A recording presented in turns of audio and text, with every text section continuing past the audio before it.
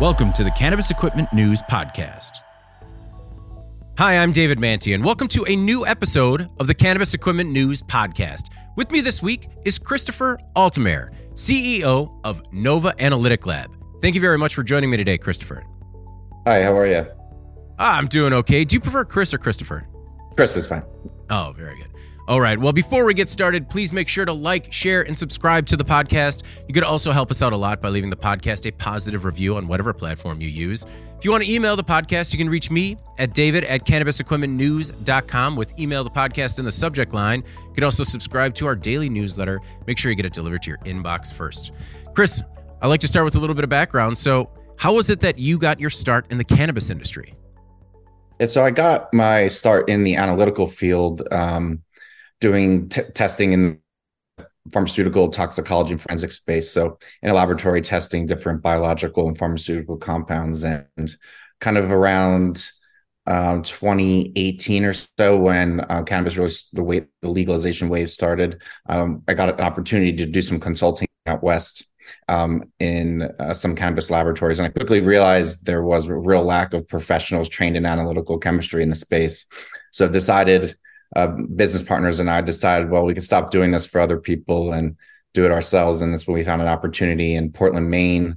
They were just legalizing, getting ready for their adult use market, and needed some laboratories up there. Coming from the pharma side of things, what was it like when you were consulting out on the West Coast? And did anything kind of raise your eyebrows a little bit? Yeah, I mean, when I said lack of professionals in this space, I mean, really people that did not have training in analytical chemistry. I've come into contact with a few laboratories back then that were being managed by people just finishing with a bachelor's degree, no experience running a production laboratory. And I saw, and so my background comes from very highly regulated industries, and we're doing types of tests where if you got the result wrong, you could potentially harm or even injure, kill a person on the other end, right? So quality has always been the first and foremost in my mind. And I think laboratories were initially set up thinking, we could put an instrument there and it's going to print some money. Well, this is a very delicate technology, and you have to really stay on top and know how to operate these instruments to put out quality data. And that was really lacking. So that was around 2018. Have you seen a transition to more professional labs overall in the industry? Yeah, very much so. I think there used to be a lot of blatant fraud, and I think that's kind of come around now to a certain extent. I think it still happens, but to less obvious nowadays. We've all heard of lab shopping, and that still occurs, but I think people are doing it less blatantly, or we're truly starting to clean some of that up. I think the regulatory bodies are doing a better job of that now as well. Okay, what are some of the examples of the less blatant fraud that we're seeing now? Yeah, so I think some examples you might really still revolve around potency numbers. And I think some of it comes down to maybe not great science.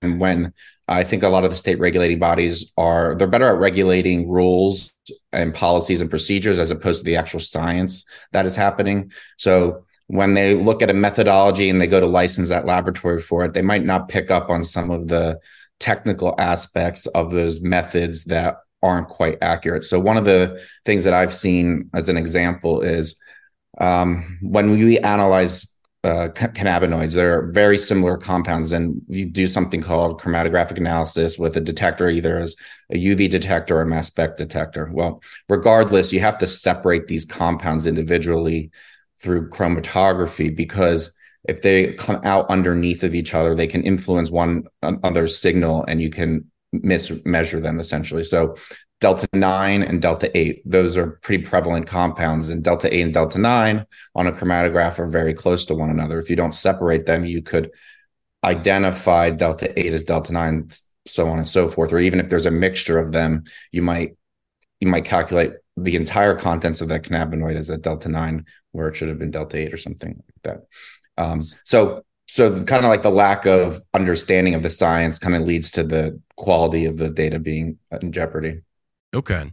So when you and your partners decided to set up shop in Maine, what did you guys do to make sure that you were kind of bringing best practices to the industry?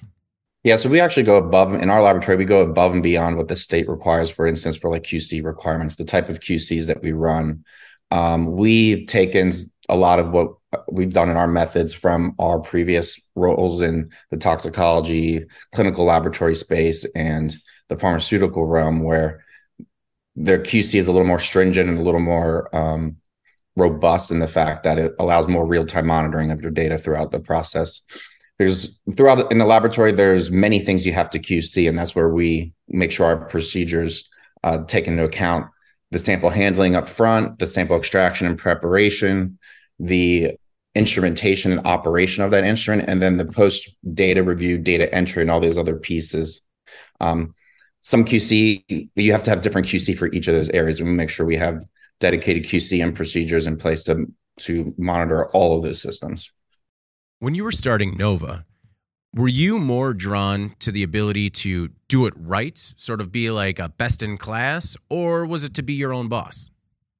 A little bit of both. I definitely enjoy being the best at something. So I knew that we could build a better process and technology than most other labs are using right now. And I feel proud that we've really done that in Maine, and kind of really identified as like one of the more high-end and quality laboratories in the space. Have you worked with Maine regulators at all just to try and give them a sort of a leg up in terms of what they're looking for when it comes to lab testing? Yeah, they've actually been very collaborative with us over the years. They did a smart thing in that they have a kind of two-pronged licensing procedure for the labs. They have their Office of Cannabis Policy, which does all the licensing and policy elements, but they also have a certification program for the labs that they channel through the Maine Centers for Disease Control. So our regulators and inspectors in that space are actual chemists or microbiologists that help review the data. And they have, organized meetings with the laboratories in Maine and come together as a kind of a round table. Like, here's what we're trying to do. We don't really understand it. What are you seeing and how are you doing in your lab? And they've been very collaborative in that respect with us and in the industry as well. So you were the first company to test for pesticides in Maine. Is that because you were one of the earliest to open your doors, or you saw a real lack of testing in the market? Yeah, so we decided that we would launch our laboratory with all the tests available because we thought it was important for public health. A lot of the regulations were being developed at the time as we were trying to launch. We weren't really sure what was going to be required.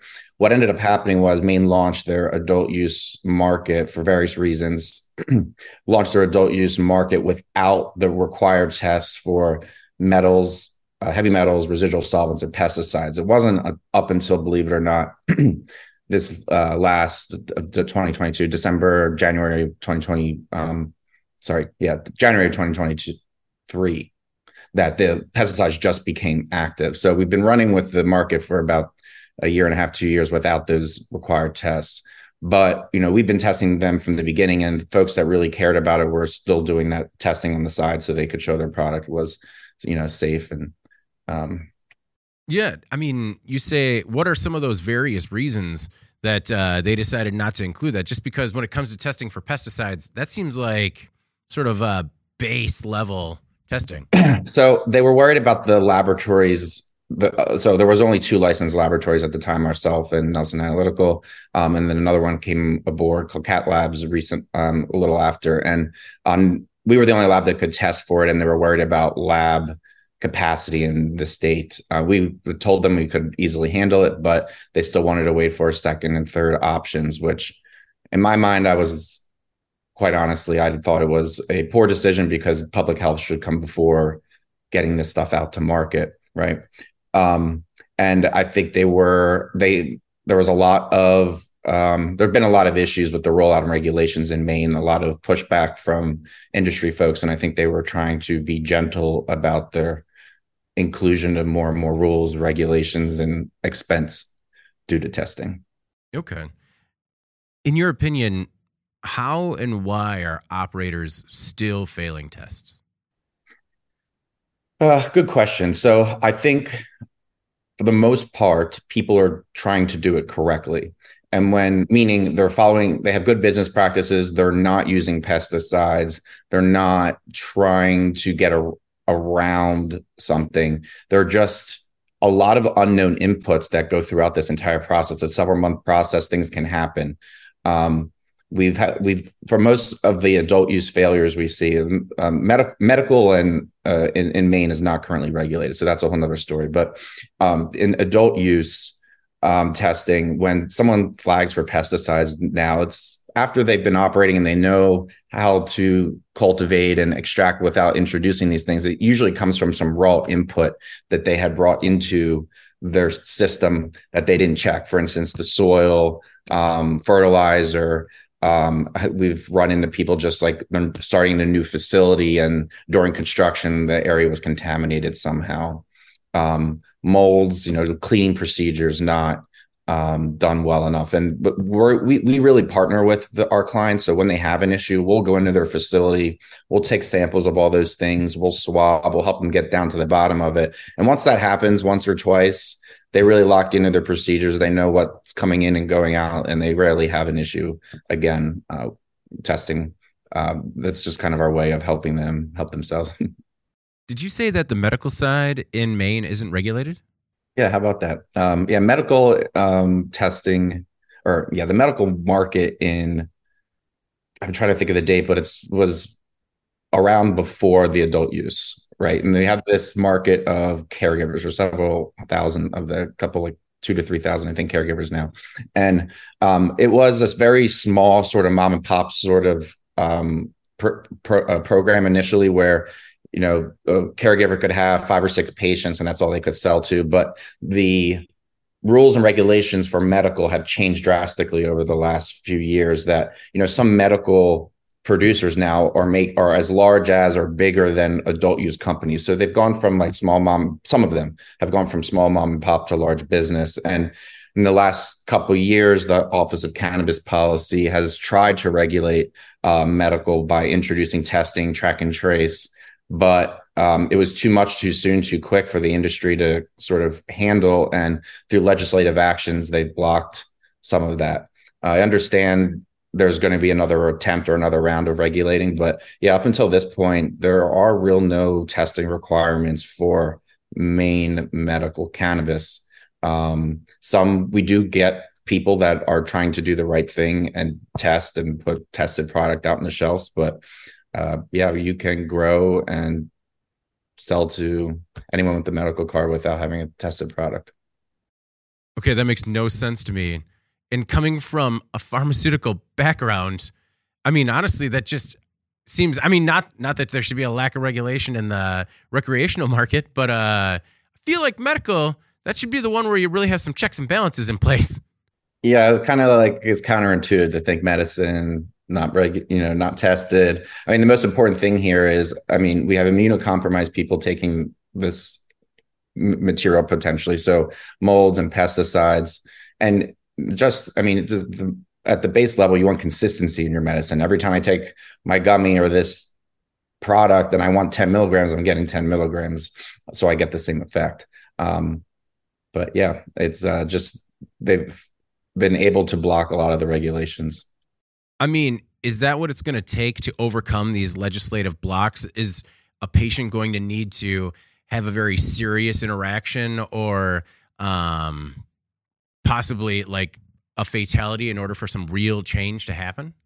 That would be a real shame, wouldn't it? I think the legislators I think the regulators now, there's a new head of the OCP, and I think that there is strong attention right now on getting this market regulated.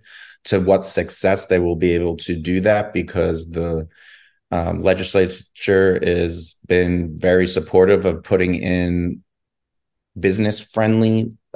passing business friendly laws as opposed to public health focused laws. But I think, if someone has to die to change a law, that's pretty sad, right? Let's not have to go there. But right now, there's no clear path forward. Are operators on the medical side also involved on the adult use side, or do they sort of stay separate just because it's kind of still the Wild West from a regulatory perspective? Some people have maintained both license categories. They are able to do that. But I would say for the most part, people have shifted completely into adult use if they've done it. Okay. Um, you had mentioned remediation. Do you have one preferred method of cannabis remediation when it comes to some of the products that are failing these tests? So pesticides and heavy metals are very hard to remediate. And it also depends on the specific pesticide or chemical that is there. I think the easiest thing to remediate are for molds and bacteria. There's a lot of things you can do. Peroxide doesn't really work too much. Like different radiation techniques. The one that I've seen, I think the most successful and leaves the product still in its best sort of state afterwards, unchanged, is X-ray radiation because it's a little less. A lot of people have been using ozone, I think, and that's a reactive oxygen species, and that can really react. Also, it's non-specific. It really can react with the cannabinoids and terpenes. Sometimes the product looks a little brown after it, but the X-ray radiation, because it's can be tuned in a little more specific to the cells that you're trying to kill and less exposure time. I've seen the product after that, and it still looks like initial bud flower. Okay. I mean, is it because people within the industry are more holistic, or it seems like there's a lot of pushback when it comes to X-ray remediation? Is it simply because of the name? Is it like a branding problem? Yeah, I mean, I don't know. Do you think people think it's like not safe because it's radiation? And Yeah. yeah, I think it's a lack of understanding. I mean, it's like putting your carry on through a TSA check. You're fine picking it up afterwards. It's not left. There's no residual radiation left behind, and you can't get cancer or anything through that exposure. Yeah, I think it's just a lack of understanding. Maybe they should rebrand the name. When it comes to these failed tests, how often are you seeing them? We get them every day. We actually we're about to talk about some pesticide failure data that we looked at in the state of Maine, and there's a big discrepancy between the voluntary non-compliance data that we look at and the compliance data. We'll be releasing that in the next couple weeks. I can't talk about it right now, but there's a big discrepancy. Failures happen every day, but on the adult use side, where it is regulated and the operators are just operating in a more thought out procedural process because they have to, because if their test fails, their entire crop potentially has to be destroyed, right? Mm-hmm. They don't have those restrictions and requirements in the medical side. They could technically still sell it if they wanted to. So the failures sort of come up and then they subside for an individual for a specific licensing plateau. If I had to look at our overall failure rate, it's less than 10%, probably somewhere around 5% of samples every day that are failing. Well, quite the cliffhanger. Please let us know when you can actually talk about that. Are these sort of, for lack of a better term, repeat offenders that are failing tests, or is it something that kind of hits every operator from time to time? Yeah, so I think it really depends on, first of all, the products that people are producing. I think the more cyclical approach, like for instance, happens with cultivators and mold and bacterial exposure. When they have an issue, it like flares up for all their samples, and then we help them get it under control, and then they're good for a while. And then it might come back. Hopefully they've keep up with their cleaning procedures and it never comes back. And then you have like people manufacturing products, and they might leave a little butane behind, and that's like they get a spike here and there potentially. But usually, like I said, there's like almost like a training and a consistency that they start to get, and they stop failing. Period. Okay. Some people within the industry think that maybe we should relax testing, and that it's too stringent right now in terms of threatening businesses and stuff. Is that the answer? I definitely think there has been over-regulation in testing to a certain extent. In Maine, they used to have a rule where every time you transferred license types, you had to run a full compliance test. But now we have something called more final form testing, where it's just after the product is made in its final form. I'm going to say that with air quotes because there's a few things that are not correct with our final form testing. But that principle is all the tests must be completed on the final product that's going to be sold to the consumer. And that's, I think, a good method of testing. Why test something initially, then manipulate it and retest it for the same thing? There is a caveat right now in Maine where they allow heavy metal testing and pesticide testing on flower material. And then you can process it down into a concentrate and not have to test it again.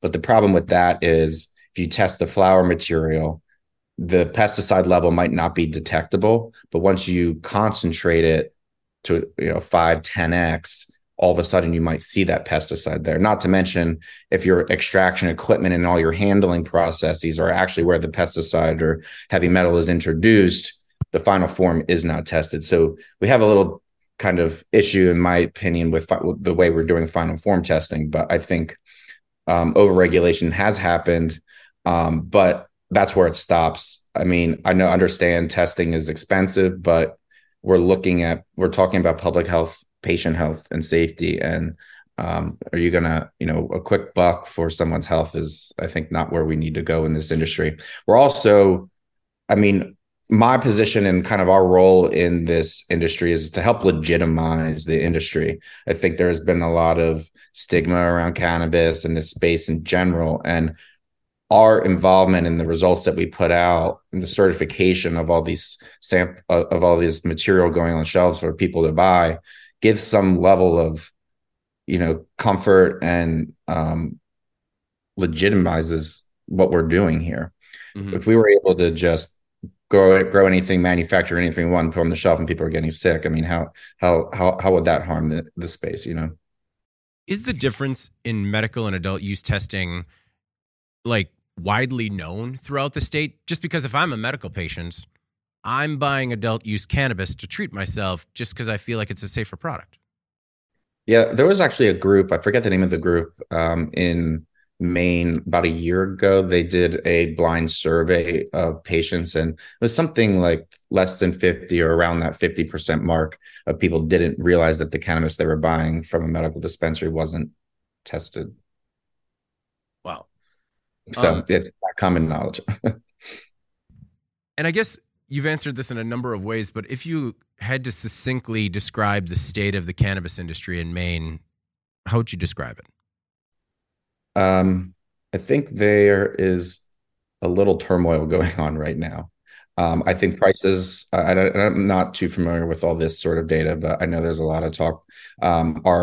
Let me start with this. So our summer tourist season was very poor. So I think the adult use market has too much inventory. So prices have plummeted. Same with the medical cannabis. And there's been such a push for less regulation in the medical market and no track and trace. It's allowed the black market to kind of flourish. So I think the medical market is seeing competition there. So I think there's a recalibration that's happening and starting to go on. Okay. Is part of this recalibration, is Maine in a better place now than it was when it first came online, or is it worse? That's hard to say. I think we're definitely in a better place. I think our infrastructure to handle the market is much better now as well. Operators are making money, the ones that are doing it correctly. And I'm seeing companies grow. So I think that's a good sign. When you look at other labs in different states, do you see an opportunity to grow and expand into other territories? Yeah, actually, we just entered into a joint venture with a group called Certified Testing and Data, and we're opening a lab in Albany, New York together. Oh, congratulations.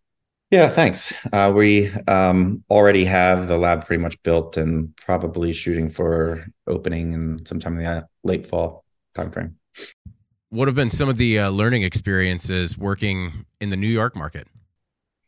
Good question. We're like 2 or 3 months into it, so still learning a lot.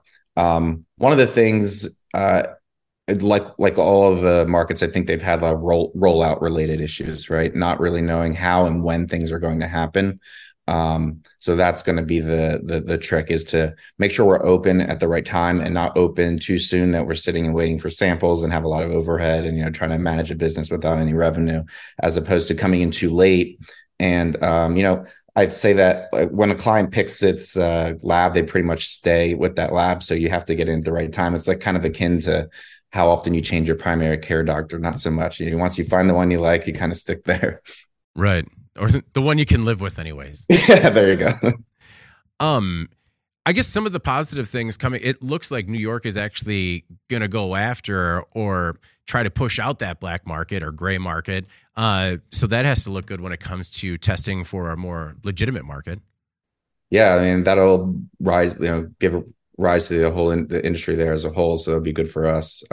Less black market weed on the market, right? Does that ever come up where people are sending you samples and you think that maybe they have nefarious origins? Um, we so in Maine, the law allows anyone to possess marijuana, so we don't really have to ask where it comes from. We do offer patients free testing that don't have tested marijuana or cannabis products. They can come in and get some free testing with us. So I'm sure we've tested some black market product. Do patients take advantage of that service? We're trying to get it out there, people, so people know about it more. We have a few people that consistently do it, but yeah, not as much as I'd hope. I'm really trying to help the patients here. Okay. In June, you doubled proprietary terpene testing. Why'd you do that? So,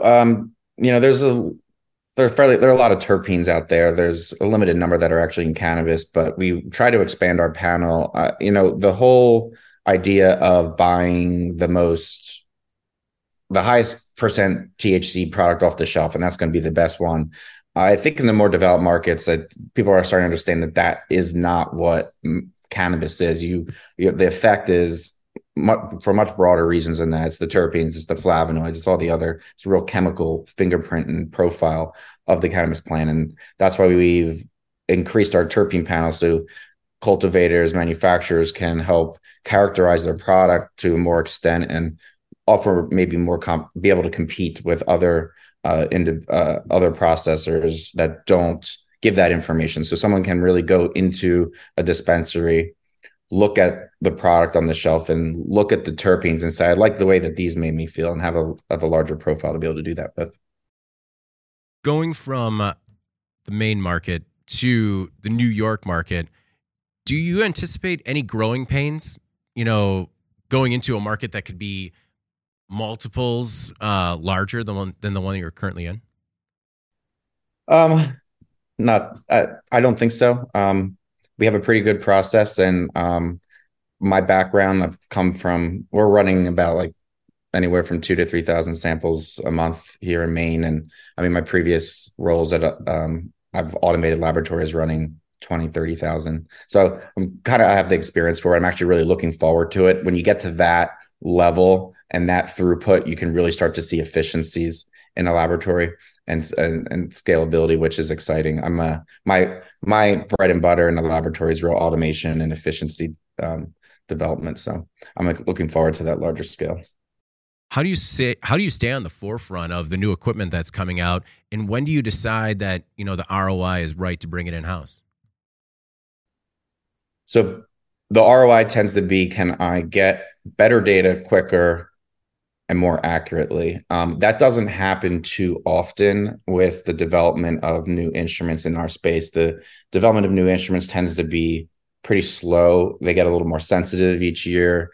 They get a little more easier to operate.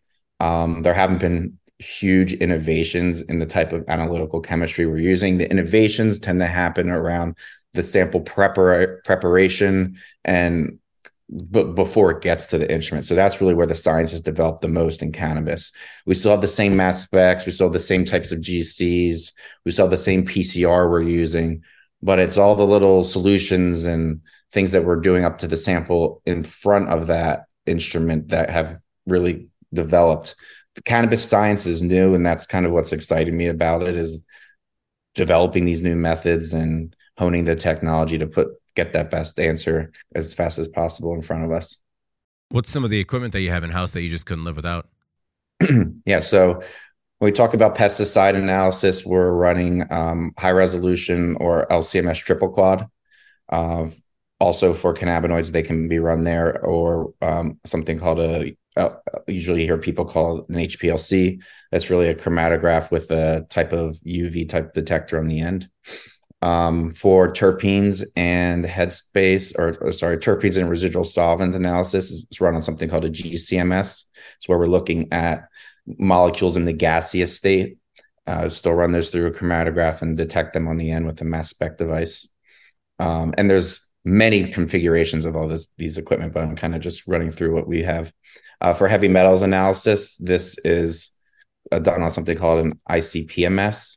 So these are all different introduction techniques into a mass spectrometer. This uses a plasma that superheats the infusion material and look for elemental compounds.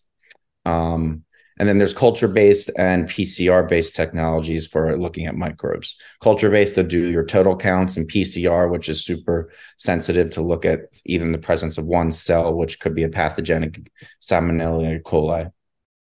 Okay. When it comes to making this specific equipment, are there any manufacturers that are focusing on the needs of the cannabis industry, or is it that equipment from other industries are kind of filling the need so far? Yeah, no, the three big ones, Agilent, Shimatsu, and AB SciEx now really have focused on the cannabis space the most. So they have Agilent and Shimatsu, for instance, have like a whole suite that you can say, give me that, and they'll give you everything you need to run a cannabis lab pretty much. Do you have a personal connection to the industry at all? Yeah, I was always I started this journey when I was fairly young and new to, it was my first attempt to open a business, and the community is what drew me into it and give me that opportunity to explore the different the different options. So when we were out west, I made a lot of friends going through to these laboratories, experiencing what not to do, what to do, and how to do it. So that's been. Does that community still exist on the lab side, or is it getting so competitive that everyone kind of has their proprietary practices in place? Yeah, it's still I think it's starting to silo a little bit. Okay. What are your expectations when it comes to federal legalization? And is that something, in your opinion, how's that going to change the industry? The question is when, right? Not if. Sure. I think descheduling will happen eventually. 3 to 5 years, probably the absolute earliest, in my opinion. And that's kind of what I kind of alluded to, the fact that it kind of came from that FDA pharmaceutical space. And we've really set up our lab and methodologies to be kind of flip of the switch. We can operate under FDA regulations. It's going to be interesting to see how they regulate, and if they allow. They deschedule it and allow states to still manage, or they put in some guidelines of minimum or best practices. But the FDA likes a lot more regulation, and it's much more costly. So it will be, I think, it'll really cause some turmoil in the space when it finally happens. It'll open up interstate markets, but the testing, where does the testing have to happen? Do you need a test in every state you sell in? Can one lab be in one location be authorized for multiple states? A lot of those questions still would remain. Okay. As you were going through school and before you were a professional, could you have ever guessed that you were going to be a cannabis professional? No, no idea. Would you have done it any differently?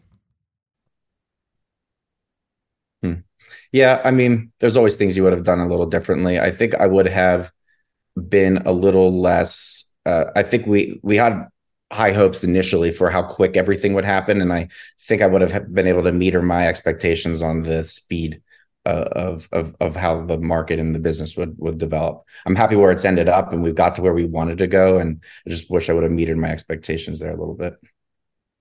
Working on New York next, any other states that Nova might be looking to expand into? Evaluating every day. I had my eyes initially on Arizona for a little while, but I think there's some things to work out there. Nevada is still interesting to me. So every day talking to people in labs out there. There's a lot of labs on the market for sale right now too. So we're looking at those opportunities. Okay. There have been a couple of movements from within the industry to gain a little bit more cannabis-specific certification for labs.